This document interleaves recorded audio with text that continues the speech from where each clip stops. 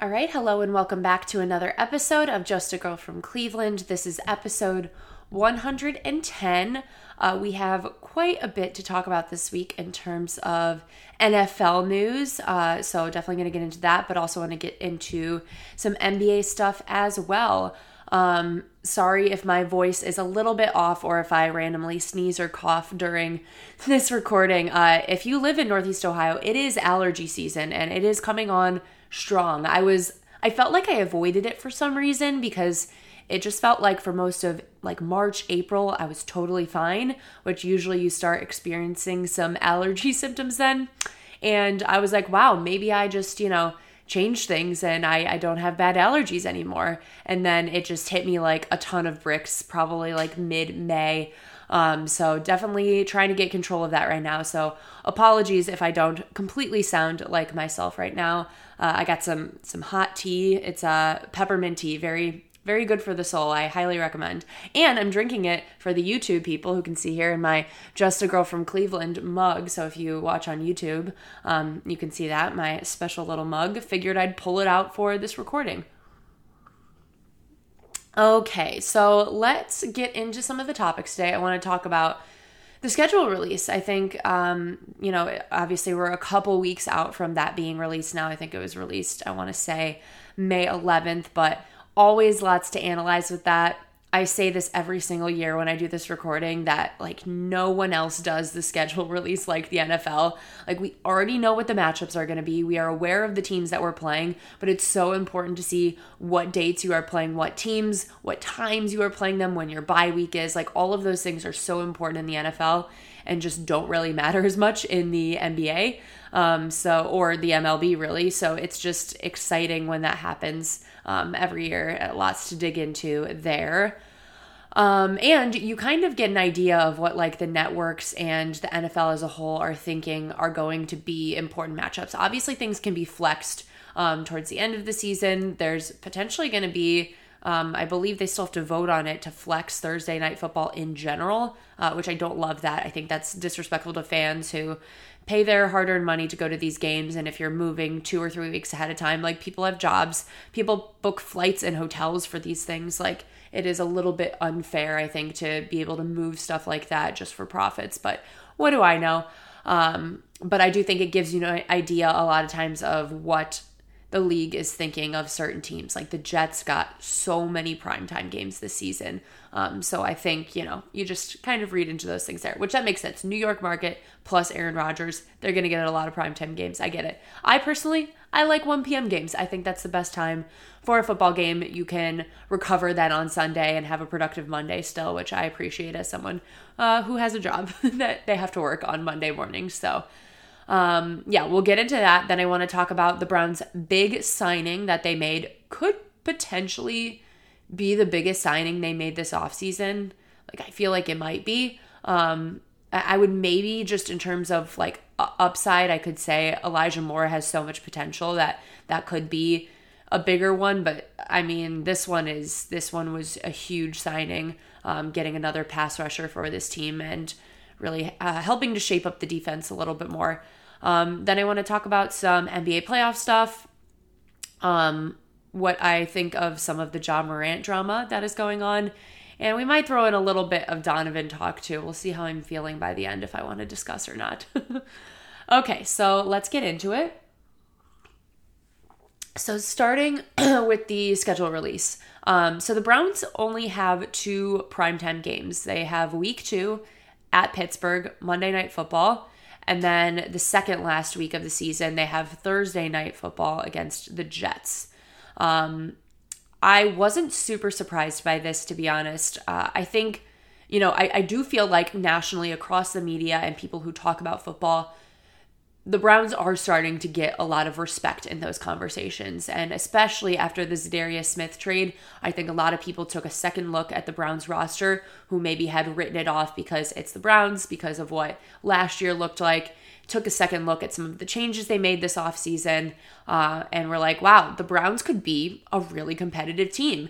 So I'm like, I would think we would have more primetime games because of that fact, but I am not surprised because I do still think the Deshaun Watson factor is a lingering factor for the NFL. and therefore for the schedule makers on not wanting to highlight and overly broadcast the Browns still at this time because of the move that they made to get Deshaun Watson. And I think we see that in the games here being mostly 1 p.m. Sunday games, which I understand. So that was one big takeaway I had. Other big takeaway, opening up the season where 3 of the first 4 games are against division opponents. So we are going to get an idea really early of what this team is going to look like within the division if they have a real shot at winning the division. We open up at home against the Bengals. Then, like I said, Monday Night Football against the Steelers. We play the Titans week 3, and then week 4, we play the Ravens. So I think, like I said, it's going to tell us a lot about who this team is. The Titans being sprinkled in there. Like, I don't think the Titans are necessarily a good team, but I think they're a team that Mike Vrabel has ready every single game, no matter what. And I also think that they are just like a team that like runs the ball hard, plays hard, no matter what at all times as well. So I think it could be a dangerous game, even though on paper I'm like, oh, we should probably be able to beat them. Like, that's a game that we should win. So I would like to at least take like 2 of those 3 division games. I think that would be really big to set ourselves up for success. I think we are a better team than the Steelers. We always play the Bengals really well, so we do have a chance to open up the season, winning that game. But the Bengals are obviously an incredible team. And then the Ravens have made some changes this offseason, and they re-signed Lamar. Like, they always have our number. So it's going to be really hard and really telling to see what happens in those first 4 weeks. And then we have a week 5 bye. I think part of the reason we got this bye week is because we play in the Hall of Fame game against the Jets. So our season starts a week earlier than everyone else in the league because of this. We still have the same, other 3 preseason games, but we have that additional preseason game as well. So I think they try to go for the early bye there, but that is really early. Like, to have it be week 5 is tough because I prefer it to be like mid-season. I don't know if it matters that much to the players. I guess it just kind of depends on how you're doing as a team when you have your bye, on what you need in that moment, and it's really hard to predict in the future. So not great, but I don't think that makes or breaks a season in general. Okay, so other big takeaways.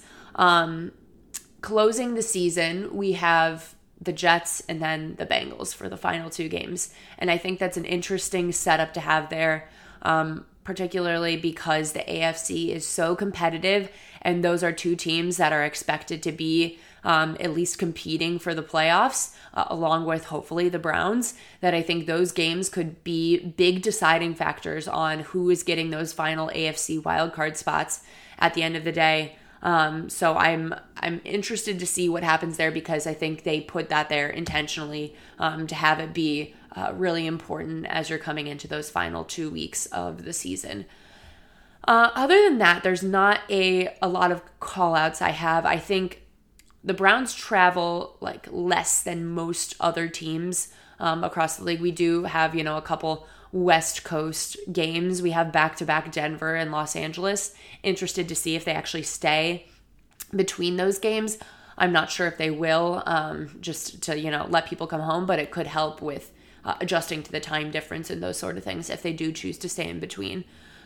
So we also have Seattle on the West Coast. That's another far one. But in general, we don't do a ton of travel. Like, there's some teams that are in a really tough position there's more international games. I know, like I said, the Jets have so many primetime games, and I think a lot of their schedule is just all over the place in terms of travel. And look, these players are human beings. Like, it takes a toll on them when they have to do things that are out of their ordinary schedule. It does kind of help to be able to prepare the same way every single week and play at 1 p.m. and not have it be so different all the time. I think routine matters a lot. So I'm pretty happy with, the lack of moving around that this team is going to have to do compared to a lot of other teams.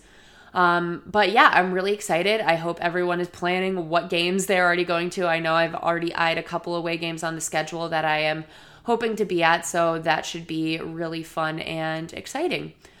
Okay, so let's talk about Za'Darius Smith now. So I was actually at a Guardians game when this trade came through, and it was a very exciting moment because it was like a Friday late, kind of like just random news dump, very unexpected timing.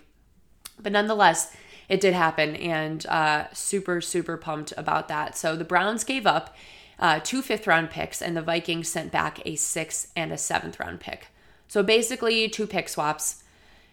Not much when you're getting a elite pass rusher who had 10 sacks in 2022. He was injured and was receiving back surgery and recovering from that in 2021. But then in the prior 2 years, in 2019 and 2020, he had 12 and a half and 13 and a half sacks. So very productive seasons. And other than Myles Garrett and Clowney having a good season in 2021, we haven't had pass rushers with those type of statistics in a while. So that's going to be extremely helpful. And I think between Myles, Za'Darius Smith, and Ogbonnia Okoronkwo, I think that is a dangerous combination of 3 pass rushers. And teams are going to continue to double Myles. They're going to continue to chip Myles. And that really leaves things open for those other guys to have some really, really productive years and be able to get after the quarterback. So teams should be afraid of that. Like, that is a dangerous combination right there. And I'm really pumped to see what it's going to look like. If you haven't followed too closely and you're wondering why the Vikings would give up basically nothing for a pass rusher like this, they really needed to get him off of the books. It was pretty clear that this was going to happen. Za'Darius had asked to be released at a point in time, so it was coming. It was kind of just a matter of what. And obviously, Andrew Berry has a really good relationship with Kwesi Adofo-Mensah, the GM of the Vikings, who was previously with the Browns. So it really pays to have good relationships because you can work out things like this that, it benefits them because they get it off the books. They, get some higher picks than what they had, and we get a player who is very talented and can help us as a team who is operating under the sense that they are contending. Like, that is the moves they are making show they feel like they are contending at this point in time. So it was kind of a win-win for everyone. A great statistic that I saw is that the Browns now actually have 3 of the top 20 pass rushers in the league, the 3 guys I just mentioned, in pressure rate and pass rush win rate. I can never say pass rush win rate. For some reason, those 4 words together are very hard. So I always have to pause in between pass rush and win rate. So you might notice that whenever I say it on here, and you'll notice in the future now that that's what I have to do. It's a tough combination of words to say, and I usually slur over them otherwise. So, but yes, I'm like I said, it was so unexpected, but really just shows what the Browns think of themselves right now and who they want to be this season. And that is a team that is intending on being in the playoffs and making a run for things, because you don't make moves like this unless you want to. Like I said, I think it's also probably their best move of the offseason, other than maybe Elijah Moore, which I feel like could be big. I also feel like Ogbonnia can be an awesome addition as well. It's just going to be a matter of putting it all together. I think it's weird because we have made some good moves on the defensive side. I still think we could do something at defensive tackle, but in general, we've made a lot of moves, and we also always forget about the big hire we made in Jim Schwartz that is going to completely revamp and change up what this defense looks like. So, you obviously want guys to play well, but I think Jim Schwartz is going to be able to elevate players in general too, and elevate what this defense looks like as a whole. And I think honestly just make them a more cohesive unit, which is something they were missing desperately in 2022. So looking forward to that one. Okay, let's talk a little bit of NBA right now. So it's been a weird playoffs in general, I would say. But the one thing that obviously I want to talk about is LeBron. So LeBron, went through that series against the Warriors, taking them down. And it was funny because the conversations going into that series were these like crazy legacy conversations, which I find interesting because I feel like we're always having LeBron legacy conversations. Like, if he can do this, will this cement him as this? And it's like, hasn't he done that? How many we've been having this conversation for a decade now. How long do we have to have this conversation? I'm pretty sure his legacy is pretty set no matter what happens. But I will say it always feels good to beat the Warriors, and that he was, able to get it done that series. Obviously, it wasn't just him, the entirety of the team. Anthony Davis, Austin Reeves showing up, guys made plays other than LeBron for sure. But I do think it was important for him to win that series. Unfortunately, now they're down 0-3 to the Nuggets, so it's not looking positive. I was really hoping for LeBron to be able to get his 5th ring, but that is okay. It doesn't feel like it's going to happen at this point when you're down 0-3, but hey, if anyone's going to do it, I'm putting my money on LeBron. It's interesting that in the East, we have Boston and the Heat. And the Heat have really just come out of nowhere in these playoffs this year. I don't know if it actually is out of nowhere or they always had it, but they were kind of a team that didn't need to perform well in the regular season and were just able to get things going in the playoffs. They're shooting better than they ever have before. So I'm honestly rooting for them over the Celtics because I just don't think Boston fans need any more winning and any more happiness. So it seems like it might be a Heat Nuggets finals, which is very interesting. I would probably be pulling for the Heat in that, to be honest. I don't feel this fascination with the Nuggets that a lot of people do. I think Jokic is an incredible player and they're a very good team, but I'm not attached to them in any way. I think it would be a cool story for an 8 seed to be able to go to the finals and win it all. So that's kind of what I am projecting right now. Obviously I would want LeBron to win. I can't say that they're going to win this series right now. It's just not going to happen. It does not feel like it is in the cards for him right now, but that's okay. He's had plenty of playoff series that he has won. And honestly, it was impressive that the Lakers even were able to make it as far as they did after changing their team halfway through the season at the trade deadline, that they were able to do all of this. So very impressive and props to LeBron for sure. Okay, so let's talk about Ja Morant. So I don't know if I've ever talked about his situation on this podcast before at all, because it's been going on for a couple months now, it feels like. And just surrounding the the Grizzlies in general. There's been a lot of drama this season. There was all of the Dillon Brooks stuff. Just guys with egos not behaving well all of the time. And Ja's comes in the form of him being on social media with guns in his hand multiple times. And there's been so much discourse around this on it's not illegal. He's, if he's in a state where he's allowed to be doing that, what's the big deal? And I don't think this conversation has to be about legalities of it. Of course, there's different legal issues with guns in different states, and I'm very aware of that. But I don't think the conversation with Ja has to be about that. I think it more has to be when you are an NBA player who has, all these brand opportunities, your deal with Nike, you are a role model to children. Ja is a player that kids love. Kids love Ja Morant. I remember I went to the Cavs-Grizzlies game, the one where Dillon Brooks hit Donovan Mitchell. I remember seeing just so many kids there, and even just kids from Cleveland wearing Ja jerseys. It was a big deal for a lot of people to be able to see him when he was in Cleveland. And I think it's more about a standard that has been set in the NBA of what is expected of guys and how you are representing not just yourself and your team, but the league as a whole.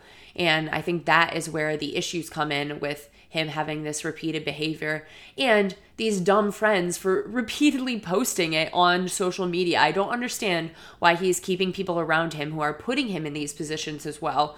Because let's be honest, a lot of players do things behind closed doors that probably not very appropriate for the public to see and hear about and, have on a Instagram live stream. But it is different when you do have it plastered all over social media for people to see, because even if it's just a couple seconds, people screenshot, people screen record. Things live forever on the internet, especially when you are as famous and as known as Ja is. So I think that's what the bigger issue is. I know Adam Silver and the NBA has talked about there are going to be consequences for this because it's been repeated behavior. And I'm not sure what that's going to look like. And it feels like it's going to be a hefty suspension. It's hard for me to like have a exact idea of what I think the suspension should look like, because I don't know if we have like an exact precedent in this scenario. And I feel like the NBA is going to go above and beyond on this one because they want to kind of make an example out of him and be like, hey, you got to stop this behavior. So I don't know exactly what it's going to be. It's hard too, because I feel like we've dealt with this in the NFL as well, that suspensions, they don't always make a lot of sense when you compare them across the board on what people get suspended for and how long they get suspended for. Like sometimes someone could do something really awful and not get a lot of time, and then they do something that seems a lot smaller and they get a ton of time for it. So there's not like a one size fits all. And it's funny, not to give everyone PTSD, but bringing up Sue Robinson, and she talked about that with the NFL in Deshaun's case on how there was no consistency on suspensions, and it was really hard for her to make a decision because the precedent that they had set didn't make a lot of sense to her. And I think that's the same across most sports, that there's not been, a well thought out process on how to handle these things. So I am really interested to see what is going to happen with Ja and how they're going to handle that. Okay, so last topic that I'll just touch on quickly. Been a lot of conversations about Donovan Mitchell. So what's been happening in the public, if you haven't seen recently, and I say in the public, but it's really just social media. He was recently golfing and in a selfie with I believe someone said he was the assistant GM of the Knicks, but I've read things that he maybe works in scouting and that it's a longtime friend of him. So I'm not 100% sure on what this man's actual title is with the team, but there was a selfie of them golfing together. Donovan has been tweeting about the Mets, who were just playing the Guardians, and kind of a sore subject for a lot of Cleveland fans. But look, I am not judging Donovan for being a fan of the Mets. His dad works for the Mets. He has been a Mets fan for a very, very long time and really cares about that team. So I don't judge him for, after 1 year in Cleveland, not flipping to a Guardians fan. I understand that.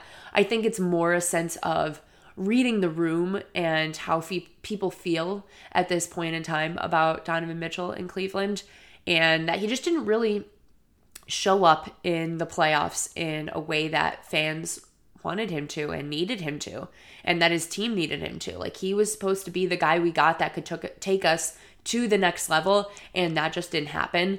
So I think the layers of having that and then seeing these little things is really agitating a lot of fans right now. And I get it. Like, it's definitely a little bit annoying to have it on social media when you're like, you could just probably not tweet anything or not put that stuff out there just to be sensitive to the situation. But man, I don't know what's going to happen with him, post this contract that he has right now. I'm very interested to see where that goes in the future, and if he actually does want to be here. Look, I think it's a great place to be. You have a young core around you. Darius is still young. Evan is still extremely young. So having those guys to play with, I think, is still, beneficial, even though it didn't work out so well in the playoffs. And I think it's still a destination where people would want to play. But I don't know what is going through Donovan's head in that. So only time will tell. But gosh, I hope that the Cavs can figure out what they need to do, because next season is going to be ugly if things go kind of the same exact way that they did this season. And heads will have to roll at some point. That's just the way it goes. Someone gets fired if things keep going wrong. All right, so that is actually all I have for you guys today. If you could leave me a review or a rating, that would be great. I always appreciate those. I think I am up to a nice round number again on Instagram. So let's just get a bunch in, and then we can get it to another round number again. Cause like I said before, I always like when they're nice round numbers. And then, if you could also share with friends, share with family, anyone who's really into talking and listening to things about Cleveland sports, you should definitely share it with them. I would very much appreciate that. Hopefully there is more news as time goes on with Maybe the Browns making another move. Maybe the Cavs at some point, once this season is done, making another move. We will see what happens. Summertime gets weird, though, in sports all the time. It's a bit of a dead period when it's just baseball season happening. But training camp will be here before we know it, so looking forward to that as well. Thank you guys so much for listening. I hope everyone has a good one.